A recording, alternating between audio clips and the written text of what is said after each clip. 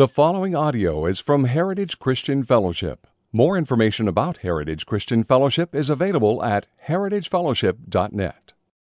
All right. I'm going to start with a couple of slides to show you some background information that I think is important to get us back into the text that we're going to be looking at. So if we can show the first one. Let me get to it here.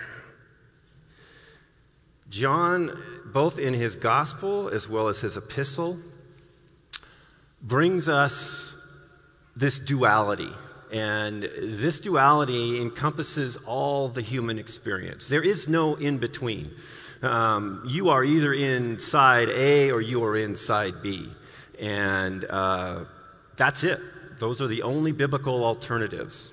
So, we have God and we have Satan. We have Christ, we have the Antichrist, the kingdom of God, the kingdom of Satan, church, world, righteousness, sin, children of God, children of Satan, love, hate, light, dark, life, death, good, evil, truth, lie, lifestyle of obedience, lifestyle of lawlessness, produce fruit through abiding, produce evil through abiding. Confess Jesus as the Christ, deny Jesus as the Christ. All of these themes are reflective of that text, of 2:18 through 3:10, and you need to have them stirred in the back of your mind to see that in the text as John writes to his church. As an aside, it's hard to look outside the church, to look outside the doors or look Monday through Saturday in the world in which we live and see the right-hand side of that. But that's God's view. That's the biblical view of the world. And that's where we are challenged to exercise the left-hand side in the midst of the fallenness of the right-hand side. So let's go to the second slide. A second key theme or a key word that John uses is, the Greek word is meno. It's translated abide in the ESV. And this shows you the use of that word throughout the Bible. So it's used 53 times total. It's used 23 times just in 1 John. And it's used 14 times in the Gospel of John. In the text that we're looking at today, it's used 7 times. Obviously, it's a big deal to John, and we're going to probe what that means. We'll go back and look a little bit at John 15, but it's key to this whole supernatural life that John is describing in the contrast of the heresies that he is confronting. So that's good for the slides for now. One thing when we think about abiding, when we think about this dualistic worldview, we always, in the West, first and foremost, think about it as, okay, this is Mike and God, or Mike and Jesus, or Mike versus the world, and that's just how we're learned. We're trained that way. Everything in this culture drives us that way. Not so in other cultures, but certainly in ours, and I want us to get past that and look at it in addition to yourself. Look at it as heritage. So, for instance, abiding. How does Mike abide? Well, how does heritage abide? How does Mike help heritage abide? Okay, John, when we look at this text and throughout the epistle, the pronouns are all plural. They're not singular. Right? So he's talking to a church, and it's very much focused on the local church. And this is our local church. It's not Paul's local church. It's not Mike's local church. It's our local church. And the same Spirit that John's going to talk about that saved that church that he was writing to, the churches he was writing to, is present here among us. Okay? And then lastly, I want to remind us what the heresies were. So there's 5 primary ones I want to mention. Number one, they do not believe, the heretics did not believe in Jesus as the incarnate, anointed Son of God. There's a lot of variations on what they believed, but we won't get into that. Secondly, they believed material things were evil and spiritual things were good. So that's a Greek philosophy thing, but as a corollary of that, they also believed they didn't sin. They were sinless because the spirit wasn't engaged in the sin that the physical was, so they weren't sinning. It's an interesting logic. 4, they believed that there was a select group among them that had been given special revelation beyond the apostolic teaching, beyond the Holy Spirit, beyond everything. They had the keys, so to speak, to this supernatural life. And then lastly, they were intentionally trying to lead astray God's people. So in these churches, it wasn't just that they were talking about different theology. They were intentional. They were trying to lead the sheep astray from the shepherd. All right. So with that, we're going to dive into this. How much time do I have? How much? 6 more minutes. Okay. Okay, the fireworks. All right. Well, I will not read the whole thing first. We're just going to go through it in sections, and I think it'll all still come together for you. So let's look at the first couple verses. Verse 18. Children. And children is an affectionate term. John is an older elder at this point, and he views these people as his sheep. He is a shepherd, and he's a pastor, and it's coming from a pastoral heart. He says, it is the last hour, and as you have heard that Antichrist is coming, so now many Antichrists have come. Therefore we know that it is the last hour. They went out from us, but they were not of us, for if they had been of us, they would have continued with us. But they went out that it might become plain that they all are not of us. So we'll stop there. First, I want to talk about the last hour. So this is a reference to the eschaton, the end times. And those churches were as familiar in some ways as we are about the Antichrist being associated with the return of Christ and the end times. And that was one of the signs, so to speak, that Jesus would come again. John, who was also, I believe, the author of Revelation, declares, we know that Antichrist is coming, so this is the end time. But then he says, so now there's proof. Many Antichrists have come. Therefore, we know that it is the last hour. So he's using these secessionists, which means they seceded or they left the church, the ones that are the heretics, left the church. Those he's declaring as Antichrist. And he's going to, I don't want to jump the gun, so he's going to define what that is a little bit later. So we'll leave the definition here for a moment. But he is defining these heretics as Antichrists. And the word Antichrist is exactly what it sounds like it should be. Christ is, in the Greek, Christos, and anti is against or false Christ. So it's exactly what it sounds like it should be. They went out from us, but they were not of us. The way John describes this, it's an act of God that moves these heretics out from among us. So there was wolves, so to speak, in the flock, but they coalesced into a group, and God, by his divine protection, through his Holy Spirit, of his flock, moved them out. They left the church, and he did that for 2 reasons. One was to protect his flock from false teaching, but secondly, to prove to his flock that they were antichrists. They were not of Christ. They were not, therefore, eligible to be in his church.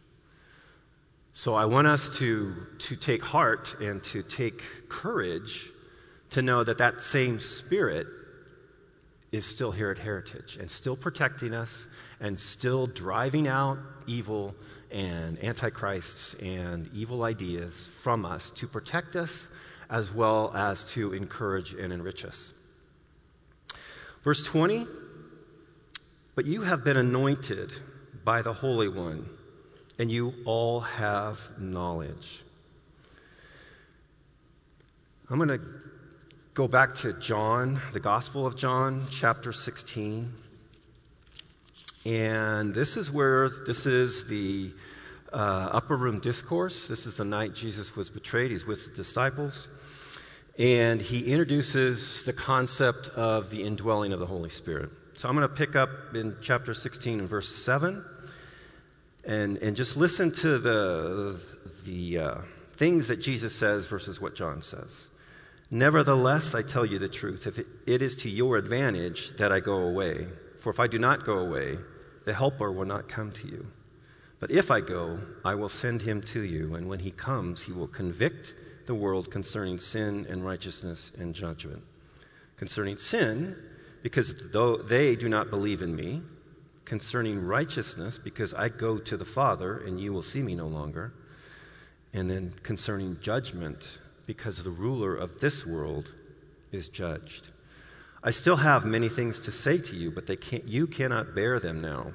When the Spirit of truth comes, he will guide you into all the truth, for he will not speak on his own authority, but whatever he hears he will speak, and he will declare to you the things that are to come.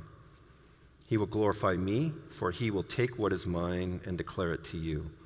All that the Father has is mine. Therefore, I said that he will take what is mine and declare it to you.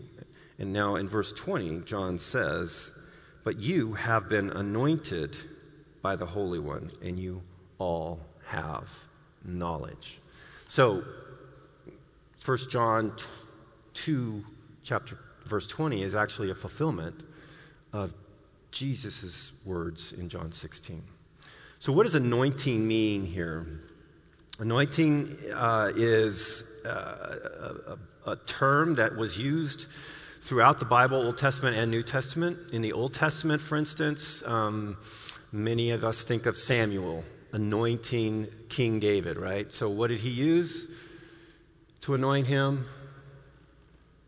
Oil. The word anoint actually literally means smear, but it has come to be known really as what the medium is. So in this case, it was oil, and Samuel didn't smear it so much as he poured it over his head.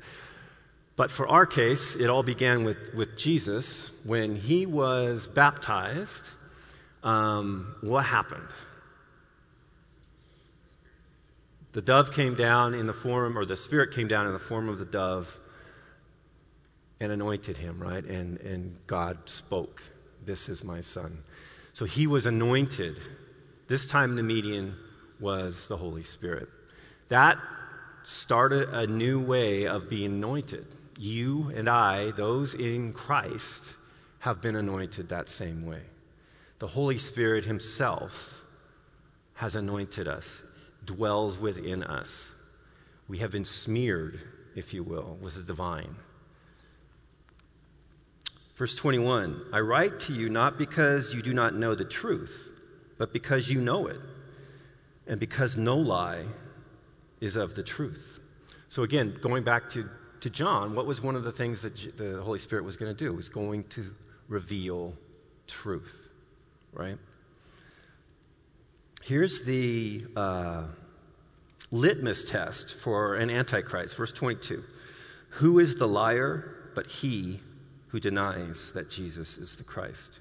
This is the Antichrist, he who denies the Father and the Son. No one who denies the Son has the Father. Whoever confesses the Son has the Father also. So those words sound very familiar to Jesus, right? I and the Father are one. If you've seen me, you've seen the Father.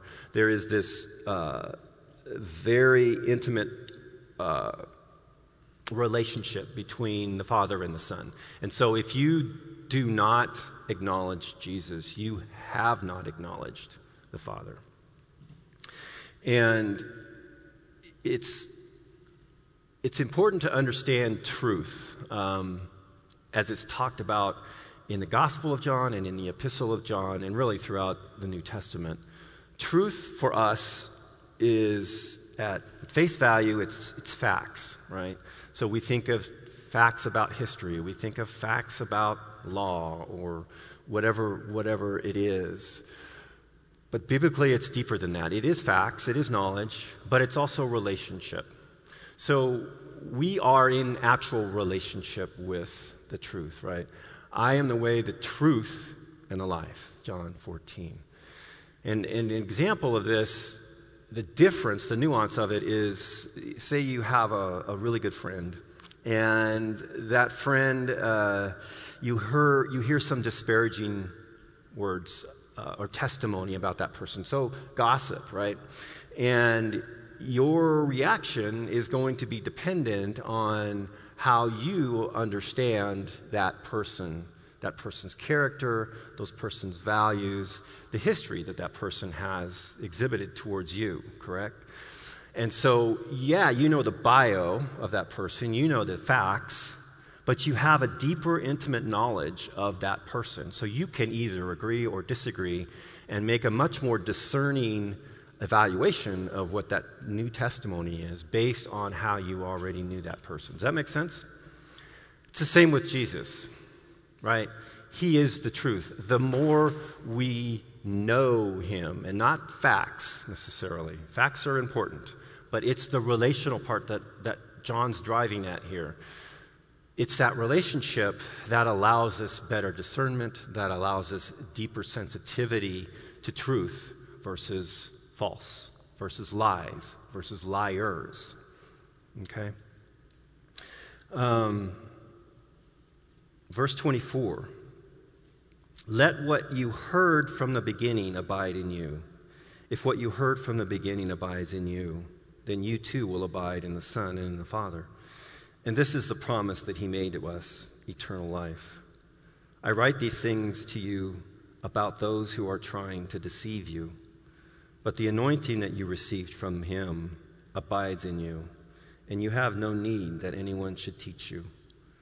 But as his anointing teaches you about everything and is true and is no lie, just as it has taught you, abide in him.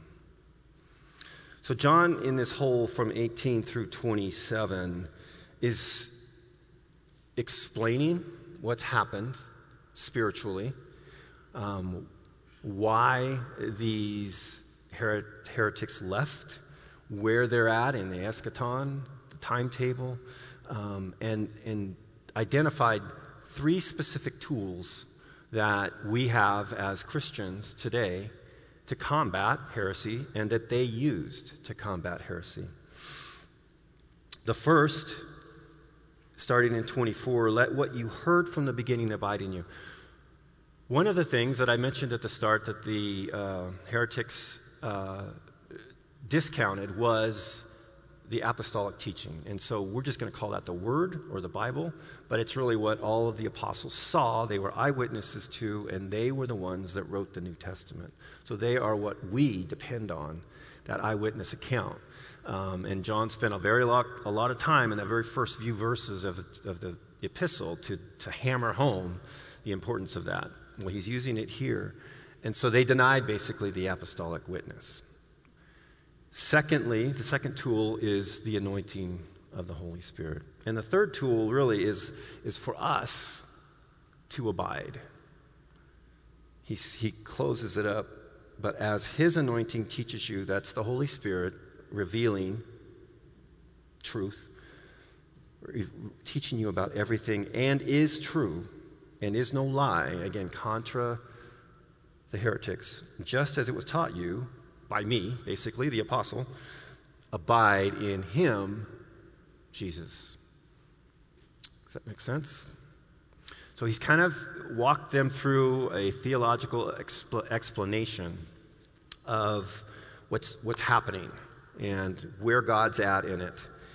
And he now is going to shift gears a little bit And the next section we're going to take a look at really is verses 28 through the third verse of chapter 3. And I'll read the first couple verses. Verse 28, "And now, little children, abide in him so that when he appears, we may have confidence and not shrink from him in shame at his coming. If you know that he is righteous, you may be sure that everyone who practices righteousness has been born of him." So John is anticipating a little bit of fear. He's anticipating his sheep are scared. They don't know what's going on. He's trying to be sensitive and pastoral to that. And he produces this amazing promise. And if you're like me, when I think anybody that has declared Jesus as Lord has thought and has dreamed about what they would do or when they see Jesus, that event, right? And for me, and I think like most of us, there's kind of a mixed emotion. There's excitement, there's awe, there's wonder, but then there's fear, there's shame. I'm not good enough. I'm not worthy of this. And what he says is amazing, and he says it to his flock that has just been through this wretched separation, and I want to piece it together for you. If we abide in him, abide in him so this is the purpose then, when he appears, when Jesus comes again, we may have confidence and not shrink from him in shame at his coming. Now, those of you that know your Bible really well, flash back to Genesis 2, and the very end of that chapter, we have Adam and Eve standing naked in the garden without shame before the Lord, before God. When Jesus comes again, what John is saying is we will be without shame. So the falseness that I'm thinking of when I see Jesus will be gone. Why? Well, he says in 29, "If you know that he is righteous, you may be sure that everyone who practices righteousness has been born of him." So he plants this idea of being born of Jesus, and that we will be confident through the righteousness that we do because we abide in him. Does that make sense? And again, going back to John 15, this righteousness is the fruit of abiding in Jesus. Let me just read that real quick. So John 15.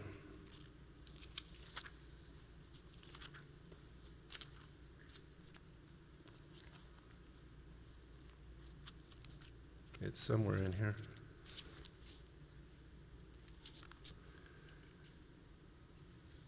Starting at verse 1, "I am the true vine, and my Father is the vine dresser.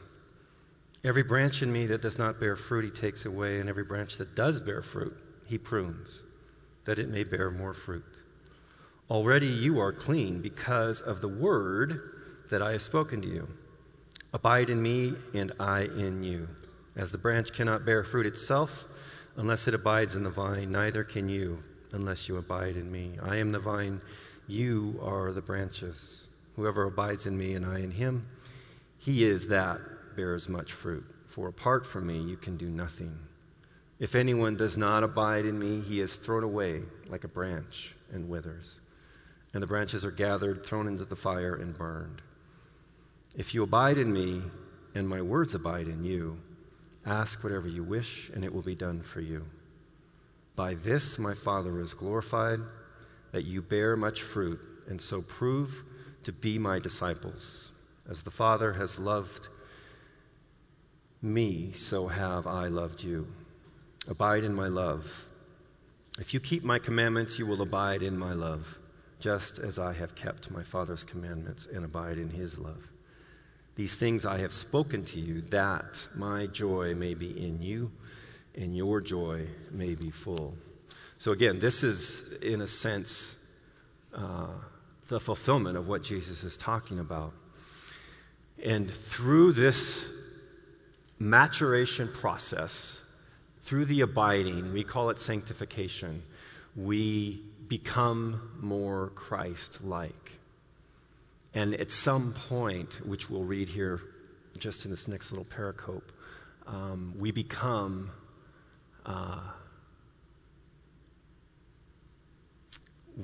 perfect, in a sense. Let me start with the beginning of chapter 3. John has just said righteousness has been born of him, and it almost excites him. It kind of causes him to pause and kind of take a rabbit trail and praise God. And he says this, "See what kind of love the Father has given to us, that we should be called children of God." And so we are. The reason why the world does not know us is that it did not know him. Beloved, we are God's children now, and what will be has not yet appeared. But we know that when he appears, we shall be like him, because we shall see him as he is. And everyone who thus hopes in him purifies himself as he is pure. So again, putting yourselves in the mindset of the churches that he's talking to, they're wondering about sin, they're wondering about their salvation, they're wondering about why all of this has happened to them. And John is moved by the Spirit to speak of this adoption. And we, each one of us here at home, wherever you're at, that call on the name of Jesus as Lord, are right now adopted. We have made the transition from the right to the left. We are no longer under Satan's rule. We are now under God's rule. And as we will read here in a little bit, we actually have divine seed that God has planted in us.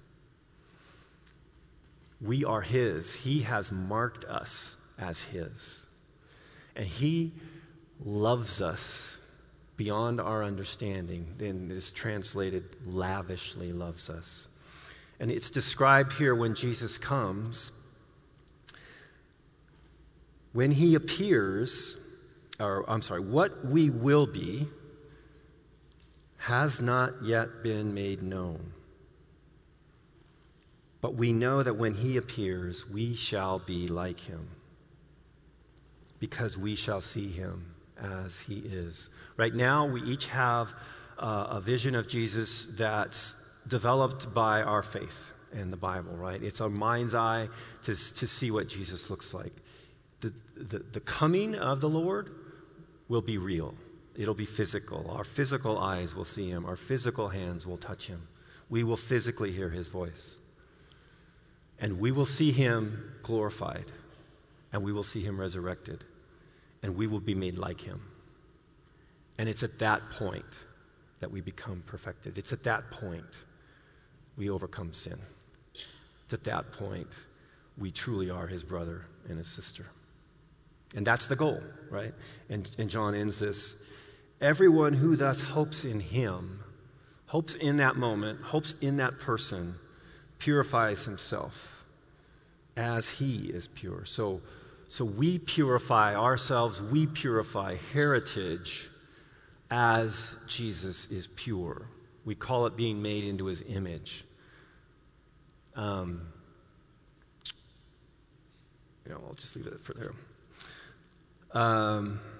So that's our future. That's the goal. That's the end game, so to speak. In the meantime, we live in a sinful and fallen world. And we have sin to deal with. And sin is not of God. Sin is against God, and sin is actually of Satan. How do we as Christians, as fallen sinners, deal with that? And so this next section, 4 through 10, deals with that. And it's a little bit challenging to us, and I want to soften it a little bit, but I want to leave it as challenging because all of us need to learn to hate sin. And we need to live in the tension of being a sinner, but loving righteousness and leaning into the righteousness. So let me read this, and then we'll talk about how to absorb it. Verse 4 of chapter 3, everyone who makes a practice of sinning also practices lawlessness. Sin is lawlessness. You know that he appeared in order to take away sins, and in him there is no sin. No one who abides in him keeps on sinning. No one who keeps on sinning has either seen him or know him. Little children, let no one deceive you. Whoever practices righteousness is righteous, and he is righteous. Whoever makes a practice of sinning is of the devil, for the devil has been sinning from the beginning. The reason the Son of God appeared was to destroy the works of the devil. No one born of God makes a practice of sinning, for God's seed abides in him, and he cannot keep on sinning because he has been born of God. By this it is evident who are the children of God and who are the children of the devil. Whoever does not practice righteousness is not of God, nor is the one who does not love his brother. So how do we deal with that? If you're like me, I still sin. So how do you deal with verse 9? No one born of God makes a practice of sinning, for God's seed abides in him, and he cannot keep on sinning because he has been born of God. Well, I want to give us three reasons, three arguments why we should consider this practice of sinning more habitual sin. And I'm going to take a little bit of liberty with the elders because I haven't really talked to them specifically about this, but I'm pretty confident they would agree. This is kind of Heritage's position on how we view this. There's a tension, there's a contradiction, if you will, from our perspective. So let me read from chapter 1 of John, starting at verse 8. If we say we have no sin, we deceive ourselves, and the truth is not in us. If we confess our sins, he is faithful and just to forgive our sins and to cleanse us from all unrighteousness. If we say we have not sinned, we make him a liar, and the word is not in us. And then 3:9, no one born of God makes a practice of sinning, for God's seed abides in him, and he cannot keep on sinning because he has been born of God. So how do we reconcile those things? Well, as I said, there's three arguments. The first is grammatical. The ESV, which is what I'm reading for, translates the word poeo into practices, and it is a indicative active verb, which means nothing to probably you, but what it means is it's a continual practice. It's continuing action. So it's not a one-time thing, it's an ongoing thing. And in this case, the nuances means continual or habitual sinning. Argument 2 is contextual. In the epistle as a whole, John is attacking heretics that claim to have no sin and deny Jesus as the God-man and the Anointed One. Through this epistle, and permeating our text today, is the word abide or meno. We are to abide in Christ in a deep relational bond between Jesus, myself, between Jesus, you, between Jesus and Heritage. There is a supernatural depth to that bond. It also implies fruit, as we talked about in John 15. If we are abiding, then that fruit will occur. It will be made, not by us, but by the vine itself. Abiding, in a sense, is connecting, and if we are not abiding, we are disconnected from the Father. And then argument 3 really is theological. Jesus came and he defeated Satan. He conquered the ruler of this world and established his kingdom as having authority. Now, his kingdom is still subversive, if you will. Think of the flour and the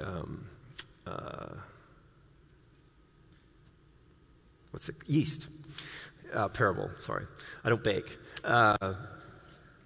So there's a little yeast, there's us, and then there's a whole lot of flour. And we work through, in kind of a hidden way, that the kingdom lives out through us and through Heritage. The end game of that is the freedom that we have. And it's interesting that Paul and his wife came to that from Galatians 5. But we, as humanity, with the conquering of Jesus, of Satan on the cross, and resurrection, have the freedom to respond to the call of the gospel.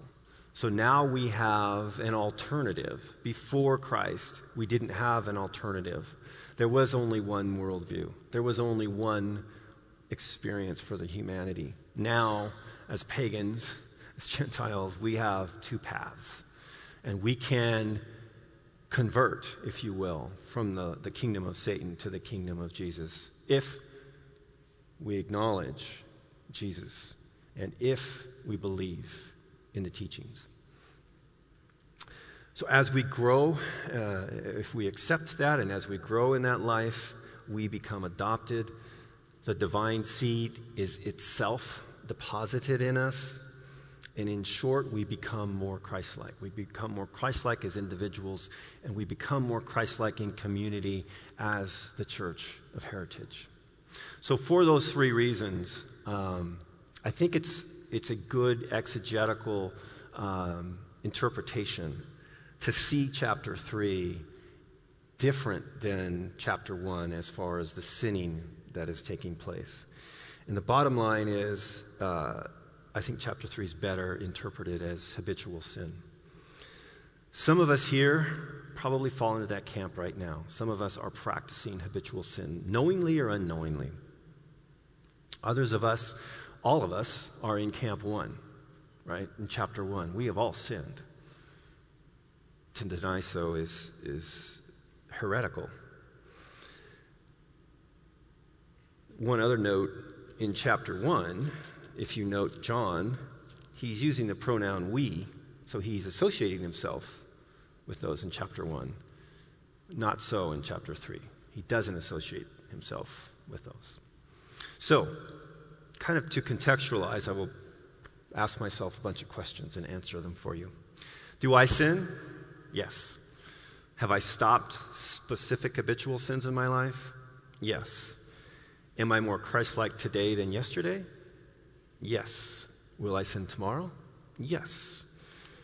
Should my sinning continue to be reduced? Yes. When will I stop sinning? When Christ comes again.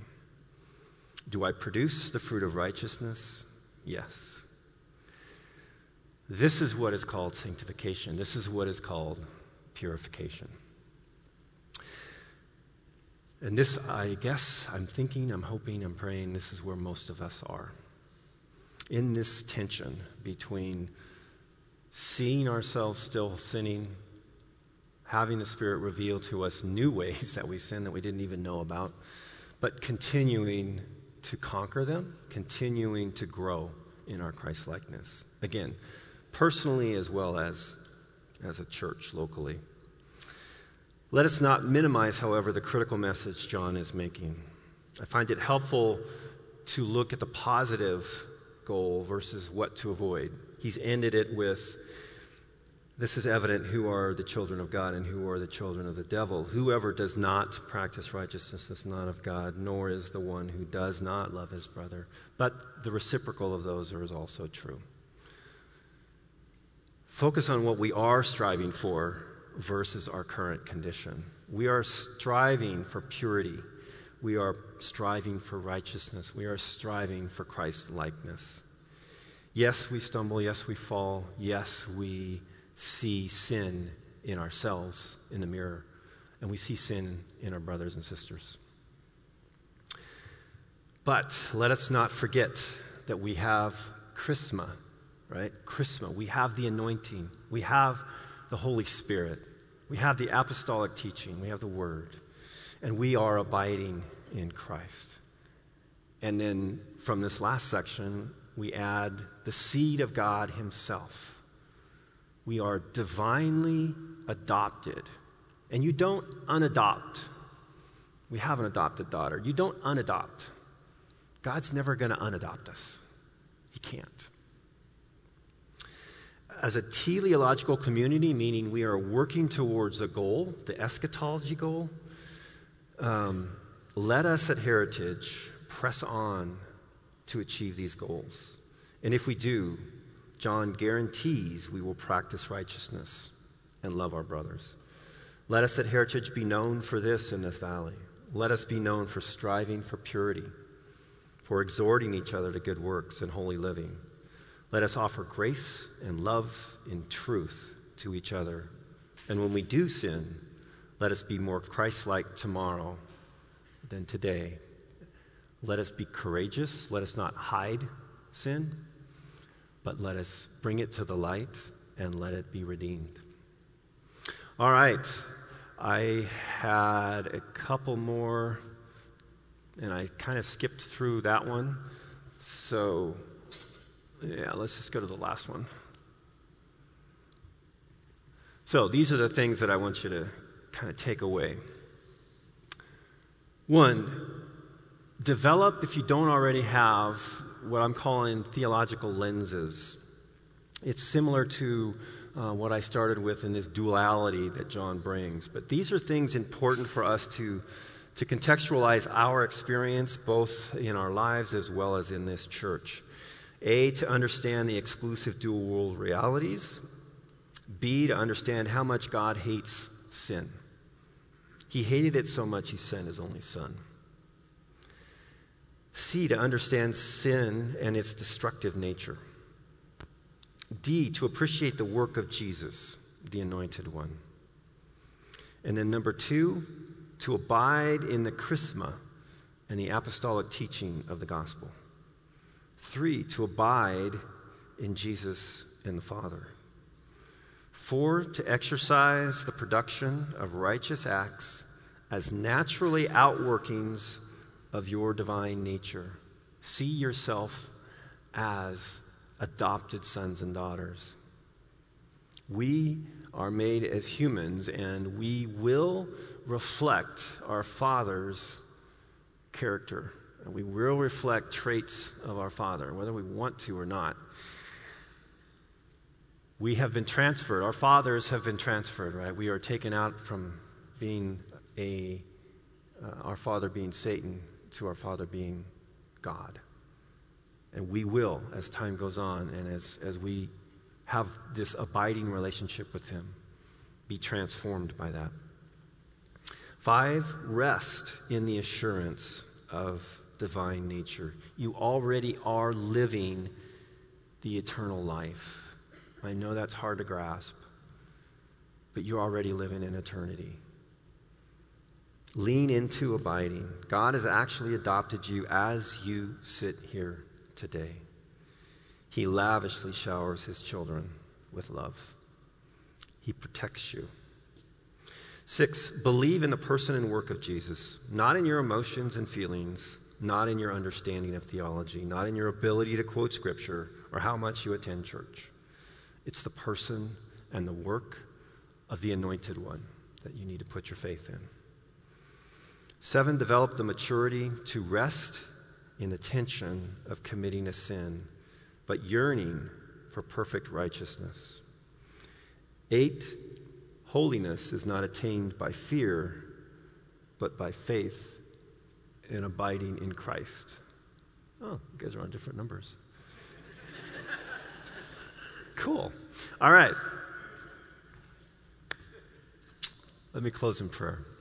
Father, we thank you for this teaching. We thank you for John and his words, and more importantly, for the realities which they represent. And help us to comprehend, both personally and corporately, how to live these out, how to impact the fallen world that we interact with, through these teachings and grow in our purity, diminish our sinfulness, increase our righteousness, so that we may love more abundantly and more perfectly. In Jesus' name, amen.